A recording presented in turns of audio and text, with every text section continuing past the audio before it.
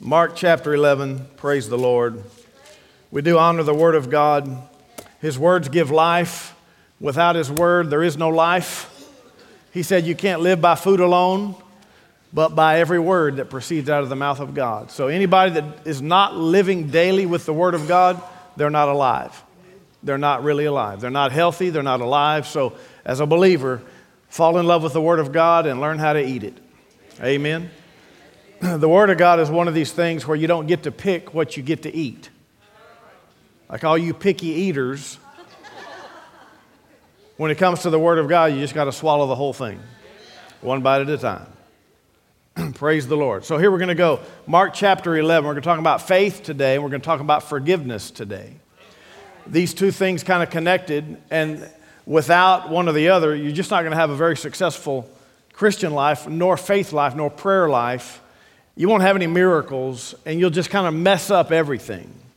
Even though you might make heaven, probably make heaven as long as you believe in Jesus, but without these two things being secure, you're just not going to be strong in the earth life. So it's a good place to always kind of run through every year at least and make sure we're on the right track. Is that cool?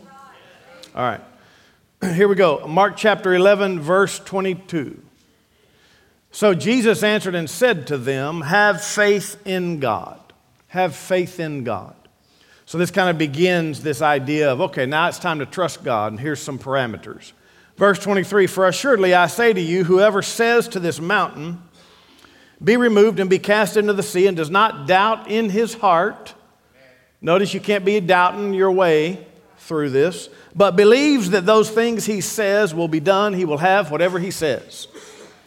Notice this is where you get the mountain moving faith from. And how do we move mountains? Some people kind of just glance over this and say, yep, just ask God to remove your mountains. But is that what the passage said? Did it say to ask God to remove your mountain? And this could be a physical mountain, but it could also be a figurative mountain, like, a financial trouble or a health problem or a relationship issue or depression or anything like that. It could be a mountain in your life that's stopping you from getting from one point to the next. Notice what it says. It says, whoever says to the mountain, be removed, be cast into the sea. Don't doubt in your heart, but believe that those things which you said will come to pass. You'll have whatever you said. So you're going to have to say something to the mountain. So have you ever said something to the empty bank account? Have you? Have you ever said something to the little red financial report letter numbers, the parentheses? Have you ever said something when it looks like there's a deficit? You're supposed to say something to it. If it's a mountain, you say something to it. Have you ever said something to depression? Or to sin? Have you ever said something to the devil? You ever said something to a health problem? Don't go just asking God to do something. Go say something to the problem. So if you got some doctor's report, get the doctor's report and say, there it is right there. I'm going to say something right to that word. That's the mountain. I'm saying it to it. Be removed. Be removed. And cast it into some body of water. I don't care. Just go find some water. Find some water. Yeah, it says cast it into the sea. The sea of forgetfulness. I think the reason he used water here is because once you throw something in the water, you can't see it anymore. Just my guess at it. It helps me. It helped me. So anyway, so you're going to have to learn how to say something to your problems rather than just beg and wish and hope your way through trying to get God to answer for you. Use some authority and some faith and don't doubt in your heart about it.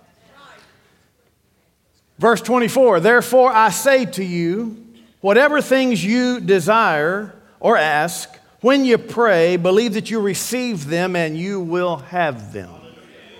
Well, that just sounds so definite, doesn't it? Whatever things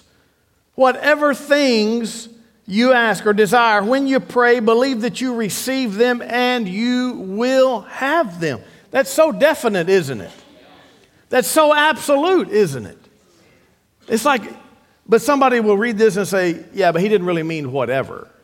Like you can't just ask for anything. Don't tell him that. Say, you didn't mean that. Tell Jesus, you did not mean that. No, he meant what he said. He said what he meant. He's the Lord. So what you have to do is get yourself into the scripture here and say, you know what? Wow, this opens the door for quite a lot here. Quite a lot. And then don't be ridiculous about it. Like, okay, I want to believe God that I could fly like a bird. See, I can't get that. Yeah, you can't get that because you don't believe it in your heart. If you could believe it in your heart, he'd have to answer. All right, just in case you're a visitor here, here at Houston Faith Church, we actually kind of believe the Bible. We really actually believe the Bible, and we find a way to trust the fact that even though some things sound pretty impossible, if it's in there, it's possible. Even though they go against human nature or logic, natural logic, we actually believe the Bible. So you got to find a way that this could come to pass. So you mean I could ask God for $5 million if you needed it? If you needed it. When I started in the ministry, you know, I'd see that, and I even wrote it in my first book, you know. If I needed to ask God, if I needed some money, I could ask God for it, but I couldn't just kind of ask God for $5 million.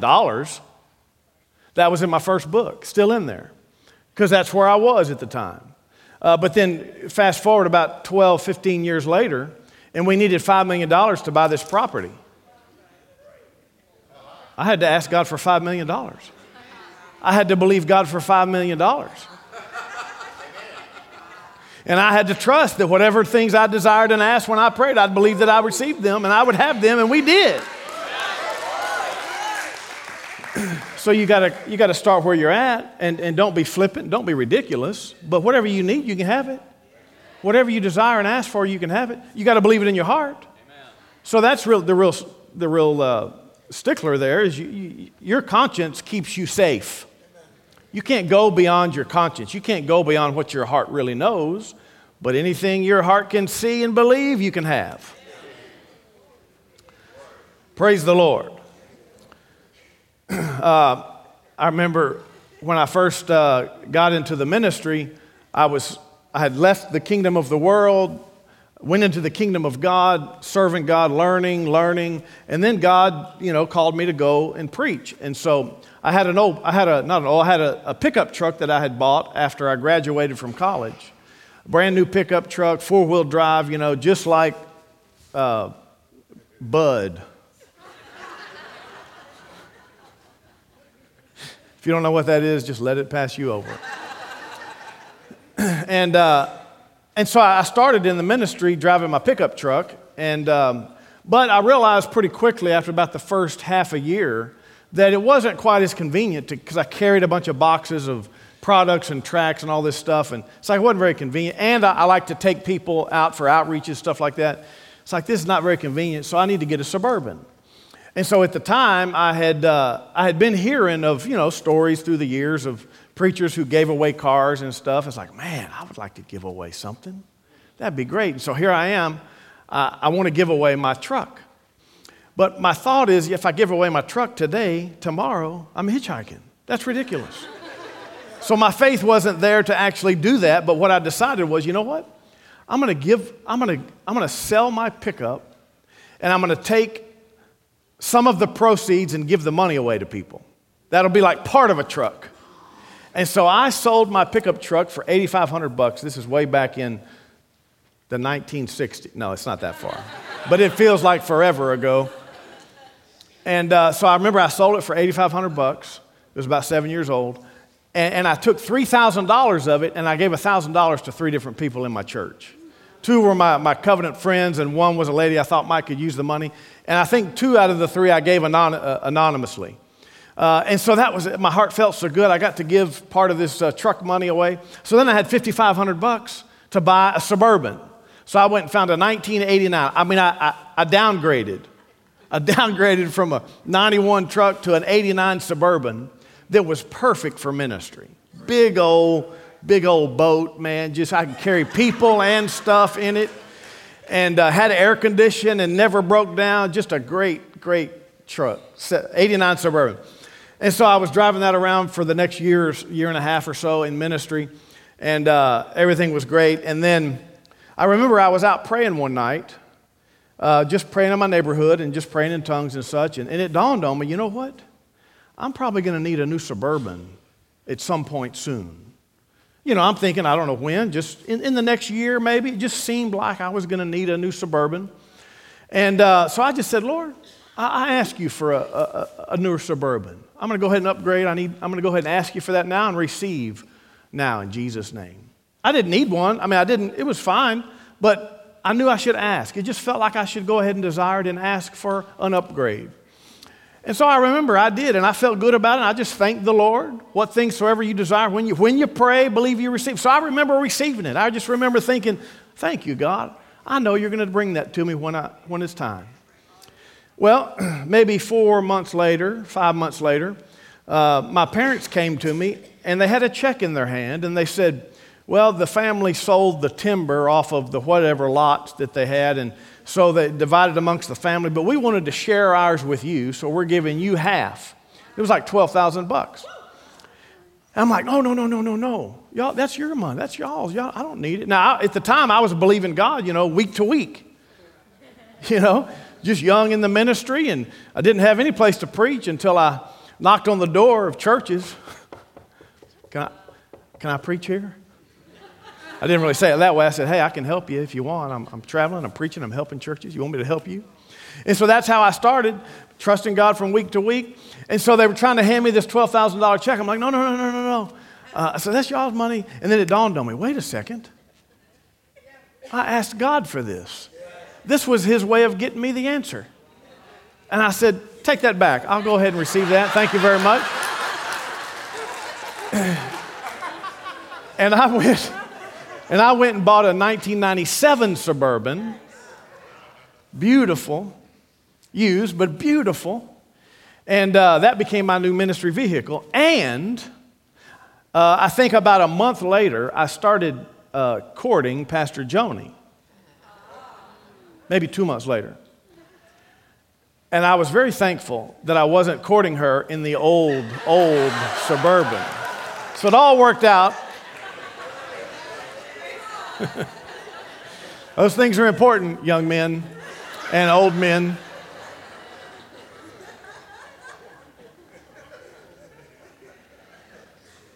But I've seen this verse come to pass more and more, and just he never fail. He'll never fail it.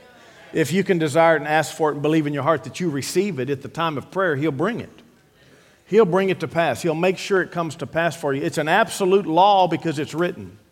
It's a spiritual absolute because he said he would, therefore he did. You got to go one step further than I'm hoping he will. You got to say at the time you pray, believe you receive it and you'll have it, and that settles it. He said it. He said he would do it. He did it. Not he's gonna. He did it. Amen. He did it. And now I'm just coasting. Now I'm just smiling, thanking God, living my life. And it'll be on the porch when it's time. Amen. Now, if you're about to die tomorrow, use the scripture and expect to have it before you die. So sometimes timing gets involved. Other times you don't want to have to concern yourself with it. Bottom line is timing doesn't matter. Don't ever put the clock, don't ever put God on the clock. Don't ever, now God, before 3 p.m. tomorrow, you're going to have to do something. Don't do it like that. Don't do it like that. If he needs to, he'll make your deadline 3:15. Don't put a clock on God. All it does is rob you of your faith. All it does is worry you to death. Really to death. Just worries the faith right out of you if you're looking at the calendar and the clock. So don't do that. All right. Well, so here we are in this faith passage, and then verse 25 we have an and so the and connects you to the previous verse. So you'll have those things you desire when you pray. And whenever you stand praying, if you have anything against anyone, forgive him, that your Father in heaven may also forgive you your trespasses. But if you do not forgive, neither will your Father in heaven forgive you your trespasses. Now we know that God would always forgive everybody. He keeps a standing forgiveness upon us. But he did promise that if you will confess your sins, he is faithful and just to forgive you and cleanse you. So you won't feel the forgiveness or experience the forgiveness from God if you can't do this. Okay? Now, he's not unjust, so he's not going to harbor things against you. But you do need to get it clean before you and God. If you don't get clean before you and God, it will mess your life up. And that's really where we're headed today, is that it's not the big things always that ruin your faith. It's the little things that you don't deal with. For you to get results over a long period of time, it's because you apply the Word of God over a long period of time.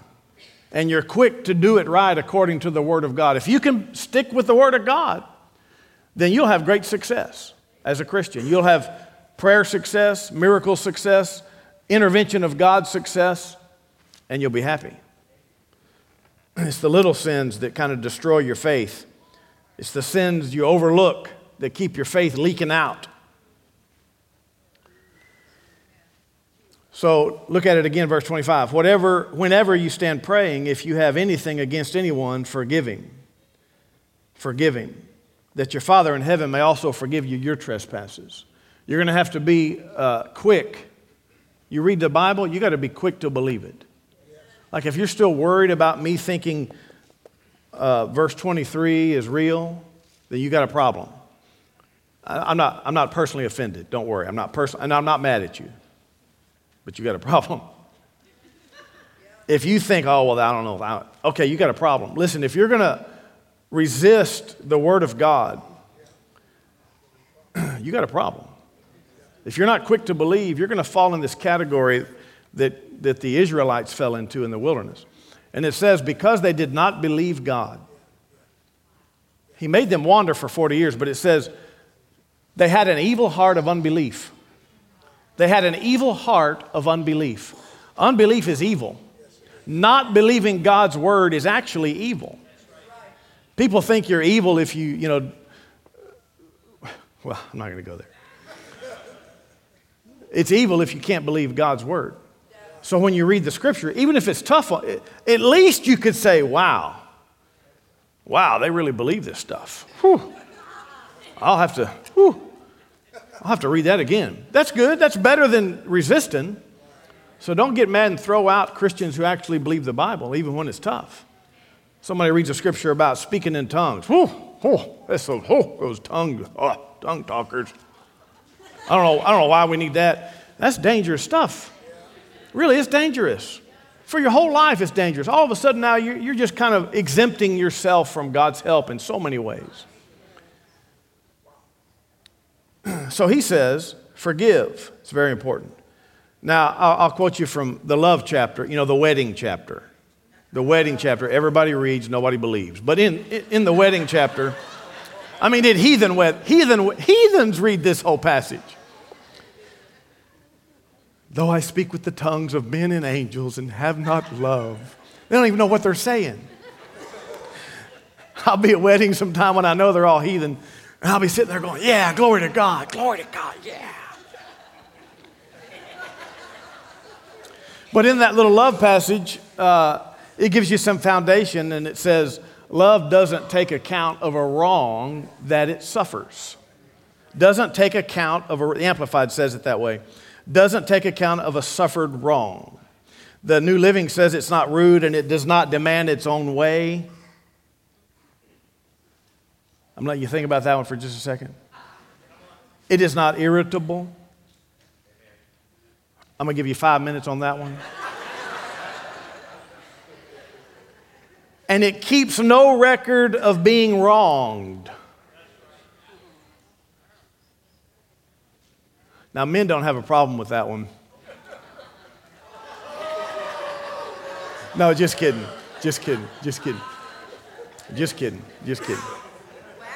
Listen, anyone could have trouble with that, okay? You don't get to keep an account of how people wronged you. And what this means is once you get saved, you have the love of God in here. The love of God's been shed abroad in our heart by the Holy Spirit. The love of God's different than human love. The love of God is different than human love. Here, human love loves their dog.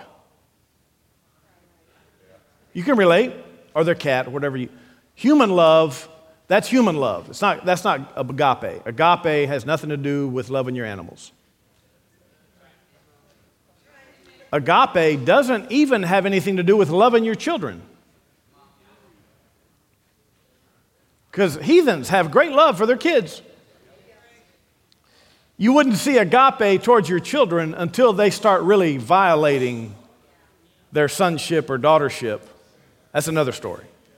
Agape love is different. Agape love is this divine love that allows you to put up with everybody's wrongs against you. The closest feeling would be the mother-child love. But that's still not agape necessarily until you have to take a step of faith to not account for wrongs and not be irritable and not be rude, et cetera, et cetera, et cetera. So the love of God is this whole different attitude of living in proximity with other people. The love of God causes you to think differently, act differently, talk differently, and feel differently toward people. And especially toward people that wronged you. So you have a big challenge from God's word to be able to be totally free from everybody's wrongs. Not only that, you're commanded to be free from everybody's wrongs. James chapter 5, I'll quote this one. It says, do not grumble, King James says grudge, grumbling or grudging against one another, brethren, lest you be condemned. So if you walk around, I just can't believe, you're teetering on grumbling and grudging, and you're about to get yourself in trouble if you can't get over it. So just get over yourself.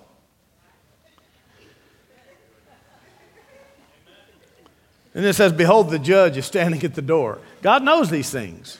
He knows what you're doing on the inside of your heart. And so you can't allow yourself to get bitter. Bitterness is a poison. Bitterness is a poison, and it ruins you.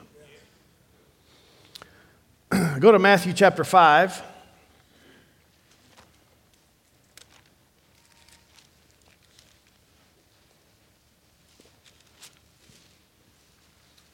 Matthew chapter 5, Jesus said these words. He said, but I say to you, whoever is angry with his brother without a cause shall be in danger of the judgment.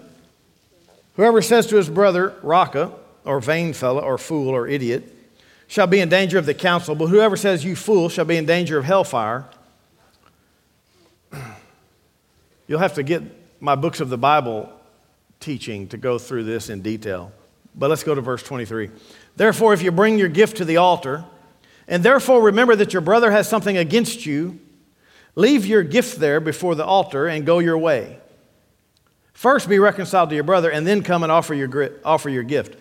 Notice how sincere this is, how serious this is. If your brother has a problem with you, don't give your offering until you try to make it right. Now, some are thinking, oh, good, I don't have to give any offering. No, this is how serious it is. That if you know your brother has a problem against you, go try to make it right. I mean, obviously, sometimes people don't accept your apology, but at least you did what you're supposed to do.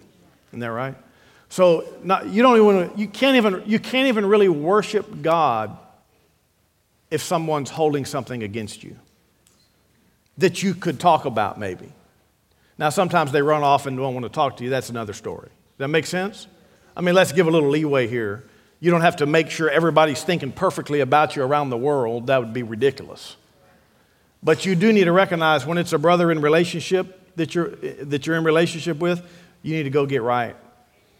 And so if someone's coming to you, you better talk to them. If you have something against somebody, you better be talking. I'm telling you, you better be talking. I can't get any more serious about it. You better be talking to people when there's a problem and a rift. You better be talking. You better figure this out. You better apologize. You better accept the apology.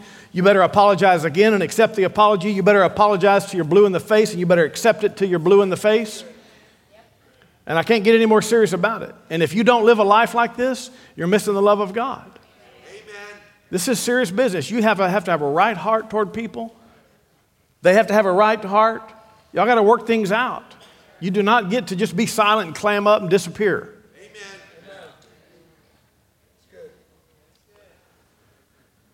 Amen.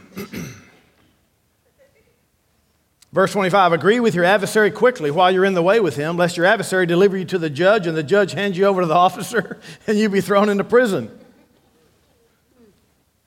Surely I say to you, you'll by no means get out of there till you've paid the last penny.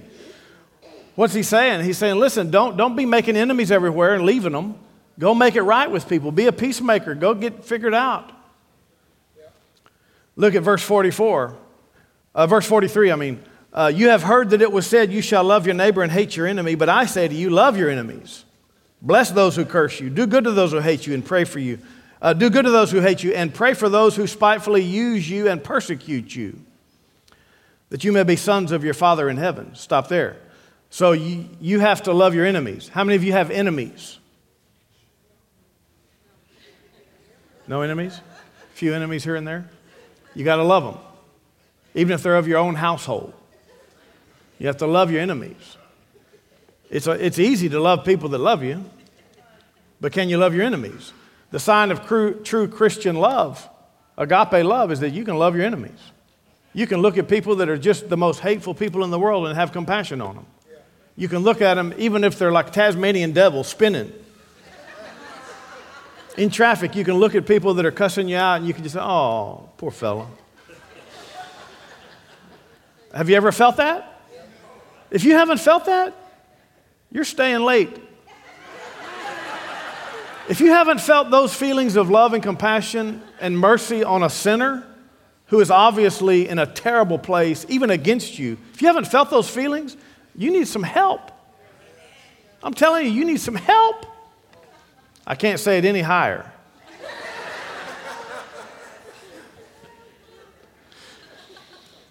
Verse 46, for if you love those who love you, what reward have you? Do not even the tax collectors do the same? And if you greet your brethren only, what do you do more than others? Do not even the tax collectors do so? Poor tax collectors. Anybody here a tax collector? Back then, they were known to be immoral, bribe takers, all that kind of thing. So it's just talking about a category of sinners that everybody knows is a sinner. Therefore, you shall be perfect as your Father in heaven is perfect. So you're going to have to start greeting people that you don't know. I said you're going to have to start greeting people that you don't know. Now, in the South, here in the United States, in the Bible Belt, everybody pretty much greets each other with a nod. Now, if you didn't grow up around here, it's very unfamiliar to you.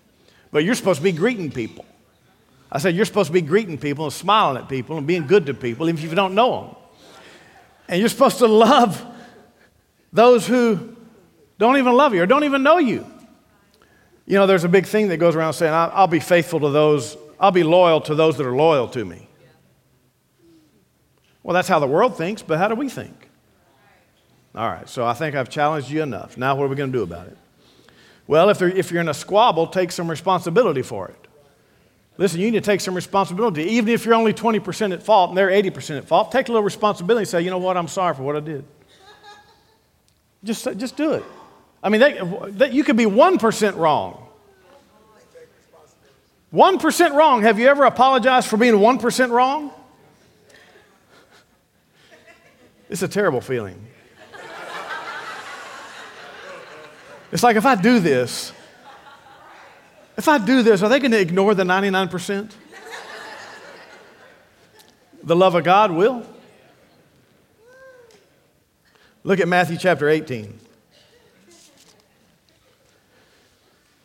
Matthew chapter 18, verse 15. Matthew 18, 15. Moreover, if your brother sins against you, go and tell him his fault between you and him alone. If he hears you, you've gained your brother.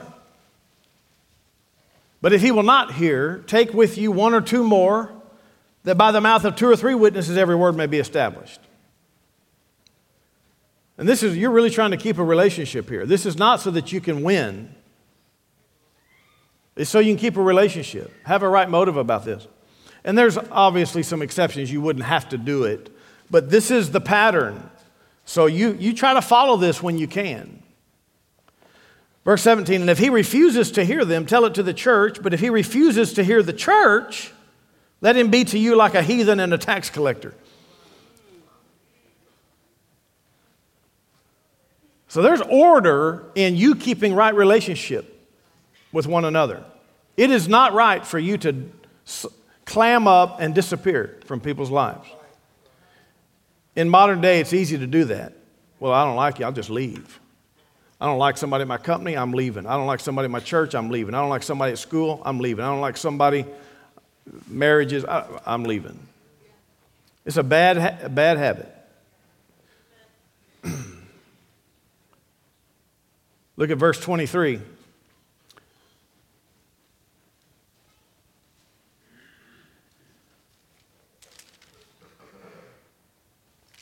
No, I don't want to do that one.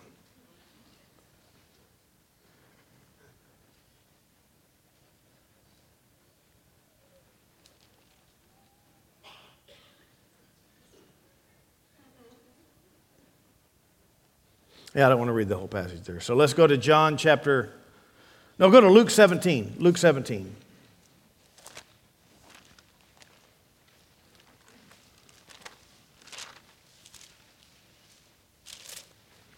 Luke 17, verse 3.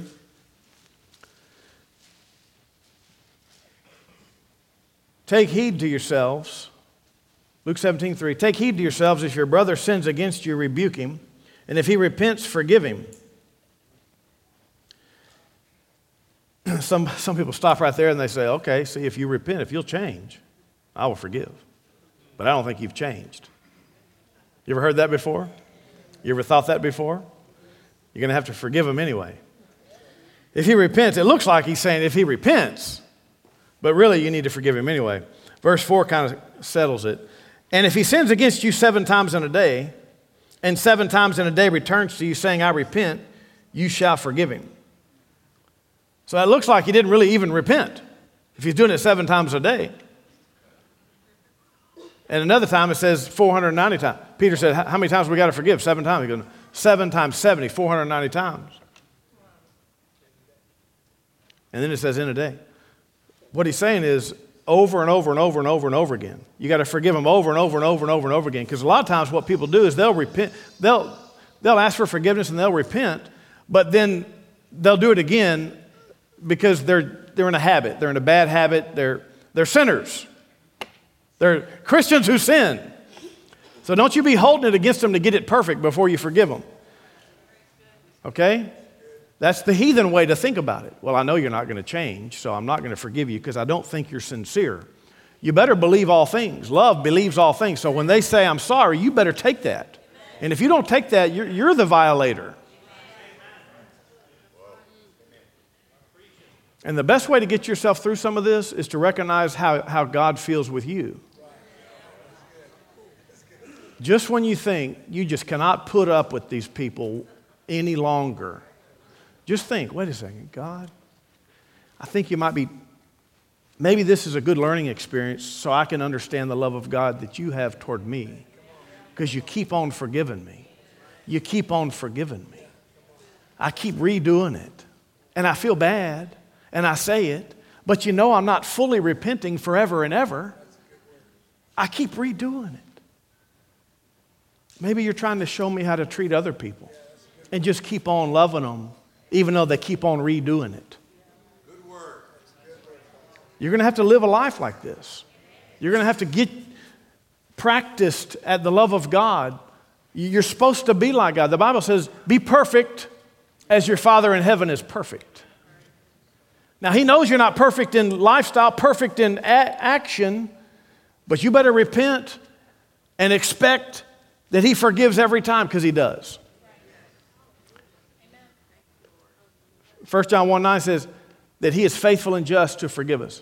If you confess your sins, He is faithful and just to forgive us and cleanse us of unrighteousness. He's faithful and just to forgive us every single time. Are you faithful and just to forgive one another every single time?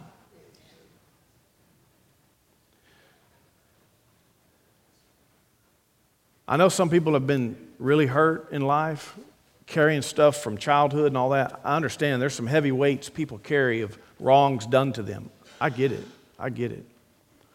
But now that you're saved, now that you have the power of the Holy Spirit, you have access to the love of God that can free your own self from those hurts. You do. You can actually get totally free from those feelings. And most of the memory. And listen, not only can you be free, you must get free. You must get free from the hurts that people cause. You must get free, and the only way is to forgive. The only way is to forgive them. You can't just keep ignoring it. You've got to forgive them. You've got to forgive them. You must forgive them. And then the next question is, well, how? Okay, I'll teach you how. Are you ready? All right, let's use Mark 11:23. And there's some other scriptures you could use, but here's a way to look at it. Here's a way to do it. You can get free in about 20 seconds. You can be free. Or at least 2 minutes, you could be free right now if you'll use the scripture properly. What did Jesus say? Whoever says to this mountain, be removed and be cast, and don't doubt in my heart, but believe what I said comes to pass, I'll have whatever I said. Okay, so I'm going to say to this unforgiveness, I'm going to say to the hurt, okay, here I go. And this is what you need to do at home. We can practice here a little bit, but you might need to get home and just get real serious about it. Say, okay, I'm going to say something to this mountain, this unforgiveness, this hurt. I'm going to say something to it. I'm going to say something with faith. So in the name of Jesus, I command this unforgiveness to go. That's a good start. I command it to go. I command the hurt to go. You go from me. I mean, say it with all your heart and don't doubt it. Say it for 30 seconds until you start believing it. Say it for 30 minutes if that's what it takes. Until you get so fed up with the mountain that it must obey. And that's what happens. Your heart will all of a sudden start believing it. All of a sudden, if you'll go 30 minutes, you won't doubt in your heart anymore. I mean, it's something that's plagued you all your life. It's like part of your life. So you're going to have to get serious about this. It might take you 30 minutes, might take you 30 hours. I don't know. Probably not. If you'll get serious about it, it'll take you about 30 minutes. And then I want you to say this. I forgive them. I forgive them. They might even be dead. I forgive them. I forgive them. I'm not holding it against them. I'm not holding it against them. God, have mercy on them. Have mercy on them. So all of a sudden now, I'm talking like I'm supposed to. And I'm praying for someone like I'm supposed to. And I'm being good to someone that was bad to me. And I'm blessing someone that cursed me. I'm just following Jesus. I'm just doing what he said. It goes against human nature. It goes against all things natural. But it taps you into the power of God. And that's where Jesus becomes the healer of the broken heart. He's the healer of the broken heart. He came to heal the brokenhearted. But he does need us to fall in line with Scripture and do his word. So this is where you say, I forgive them. I forgive them. I forgive them. And you don't really want to at the time. It feels like you're still a little bit upset. But I forgive them. I forgive them for doing that, God. Don't hold it against them. They didn't know what they were doing. They were just sinning. They're just sinful. Have mercy on them. Have mercy on them. Have mercy on them. Do a miracle in their life, God. Be good to them. Do a miracle. Help them, God. Save their soul. Turn their life around. Be so wonderful to them like you've been wonderful to me. Save them. Have mercy on their sins. Forgive them of their sins, God. Don't hold it against them because I'm not. That's how you start talking.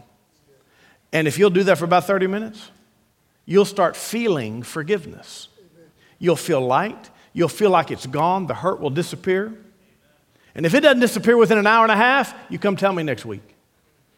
You come tell me next week, or you come up here to the altar and you get prayer. I'm telling you this will work. I'm telling you it'll work. If you'll believe it, it'll work. But you need to get free from unforgiveness. You've got to forgive even the worst sinners in your life. Those that might have destroyed everything. Divorce stuff, ex-spouse, I mean, you got to forgive them.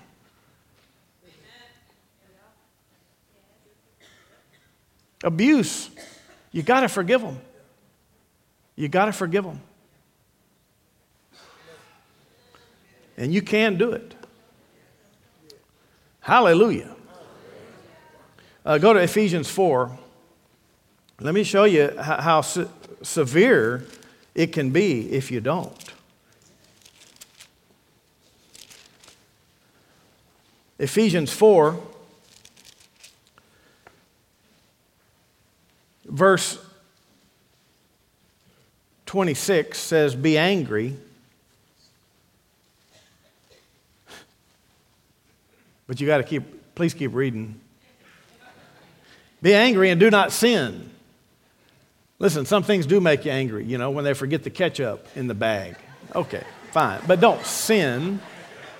Don't curse every fast food restaurant just because you didn't get your order right. Be angry and do not sin. Do not let the sun go down on your wrath. That means get over it quickly. Nor give place to the devil. And really, marriages should apply this. Like we ain't going to bed till we get this figured out.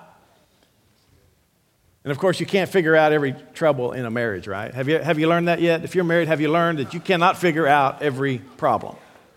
You cannot fix every communication conflict. Have you noticed?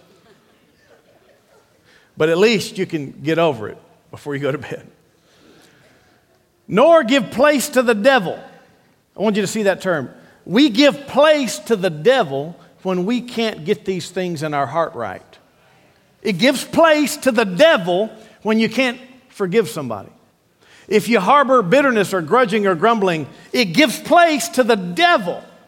And he'll show up in the house, he'll show up in the car, he'll show up all over you forever, until you get this fixed. Well, life's just going out of control. The devil has an entrance somehow. You better figure this out. You got to assess some things. And when things go crazy like this, that's the first time that you need to judge yourself. And that's the first sign I got to judge myself. What is going on? Am I right in every way? Am I right? Or am I giving place to the devil? Look at 2 Corinthians 2.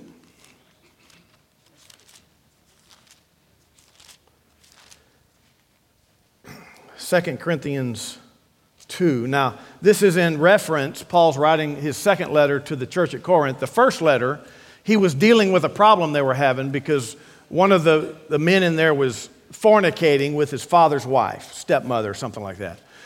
And so Paul had given them instruction, hey, listen, if this guy's not repented, you got to call him on the carpet, basically. And if he doesn't repent, you got to get him out of there.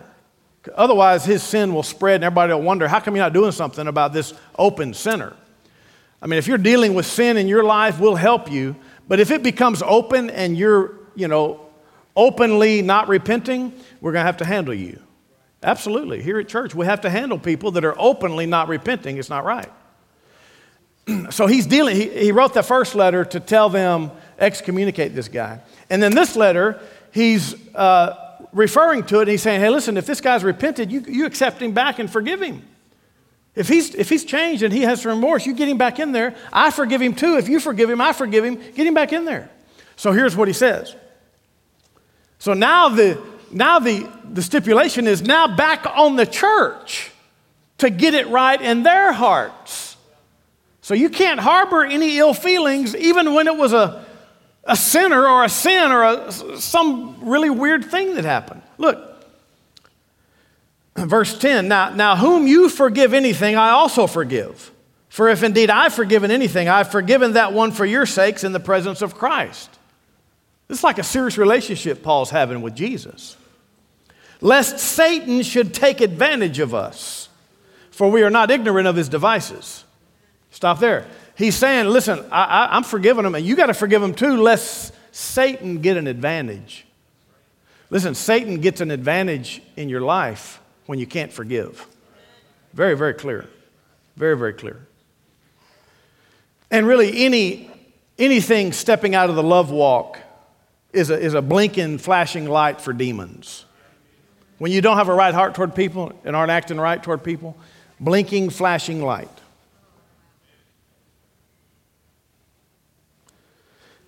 I preached for this pastor in East Texas, Zavala, I think, Texas. But and he was a good brother, and he let me come preach, and I helped his church a little bit.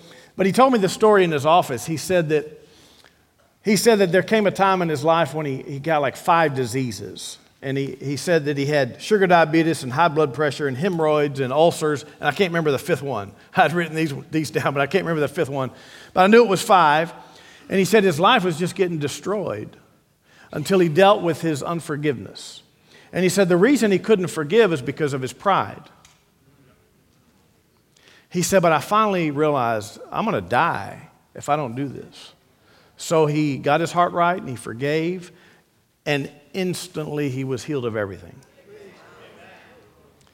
I'm like, I'm going to write that one down. I've heard a lot of stories, and I don't always write them down because that's just how I am. I'm very happy to hear everything. I just don't care to record it. And then I'm like, I should have recorded all those things. When my first few years in the ministry, I wasn't big on taking pictures and video. Just because I'm like into the ministry. It's like, no, all I care about is just helping the people. Well, now I wish I'd have taken more pictures and video because there's sure a lot of fun stuff I could have seen. But anyway, that's just me. Maybe I'll get to see him in heaven. Turn with me to Luke chapter 6. So, a lot of times you'll find yourself, storming around the house screaming at the devil. Yeah. Well, if you're having to do that very long, maybe you need to back up and check yourself. Where's the door? What's going on? And then after you, listen, I need to do this disclaimer. After you've checked yourself, after you've judged yourself, don't keep judging. After you've just opened yourself up and said, Lord, is there something? Do I got anything again? Am I okay in my heart with everything all right? Am I doing okay?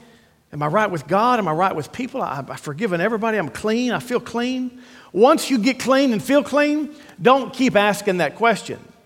Don't keep worrying and acting like there's no answer. Like, oh my gosh, what am I doing wrong? Don't do that. Be honest and sincere. Let the voice of your spirit, your conscience, dictate what you need to know at the time. And if you don't hear anything, there's nothing. Trust that so that you can then turn your attention to the real demon at play and command him out of the house. But if you're screaming at the demons all day long, there might be some other deal. And you don't need, a bunch of people to come over and do weird stuff in your house to get the demons out. Don't do that. That's not how you get demons out. Get demons out with your heart and your mouth. Get demons out with the name of Jesus and your authority and the power of the Holy Ghost. That's how you get demons away from you. So as soon as you say it, they heard you. Now hush up.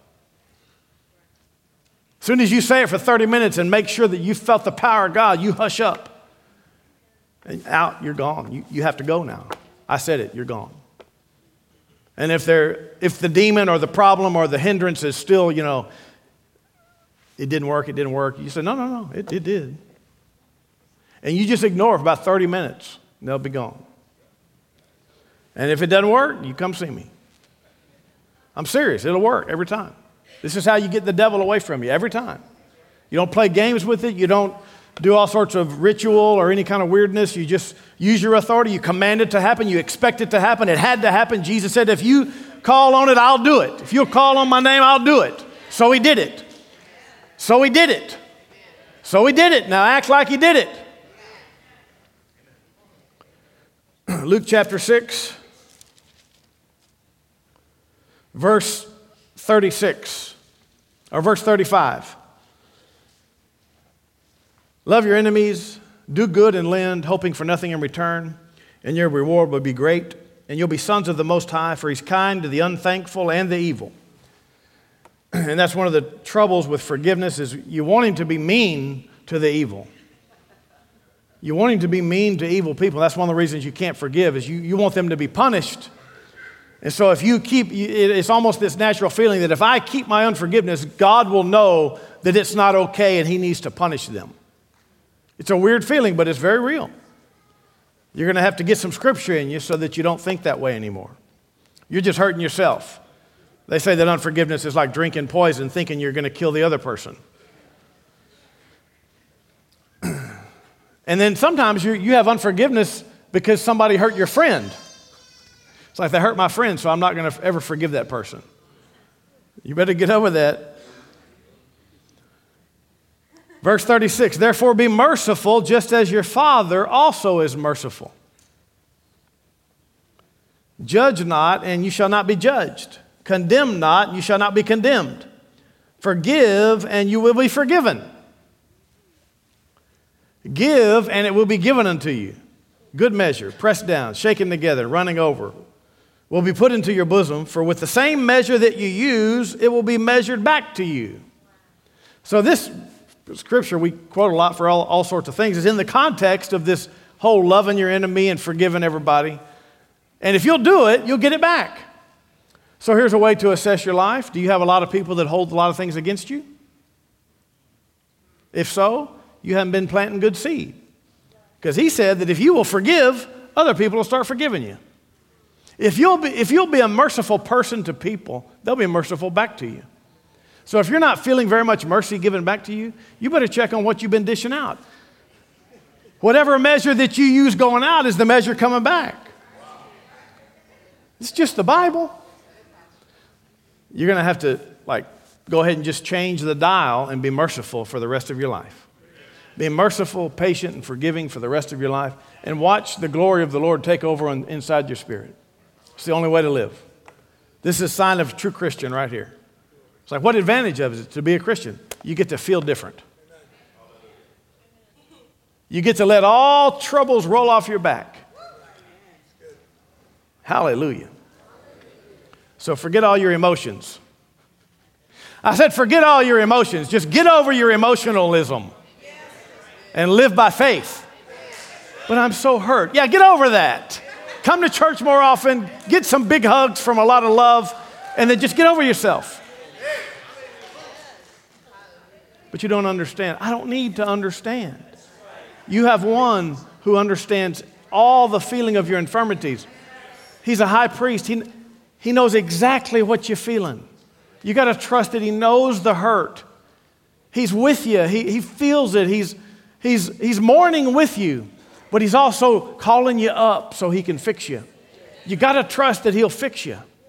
You got to leave the past and the hurts and all. You got to go run to him and trust that he's going to make you feel good on the inside again. Hallelujah. Hallelujah. Glory to God.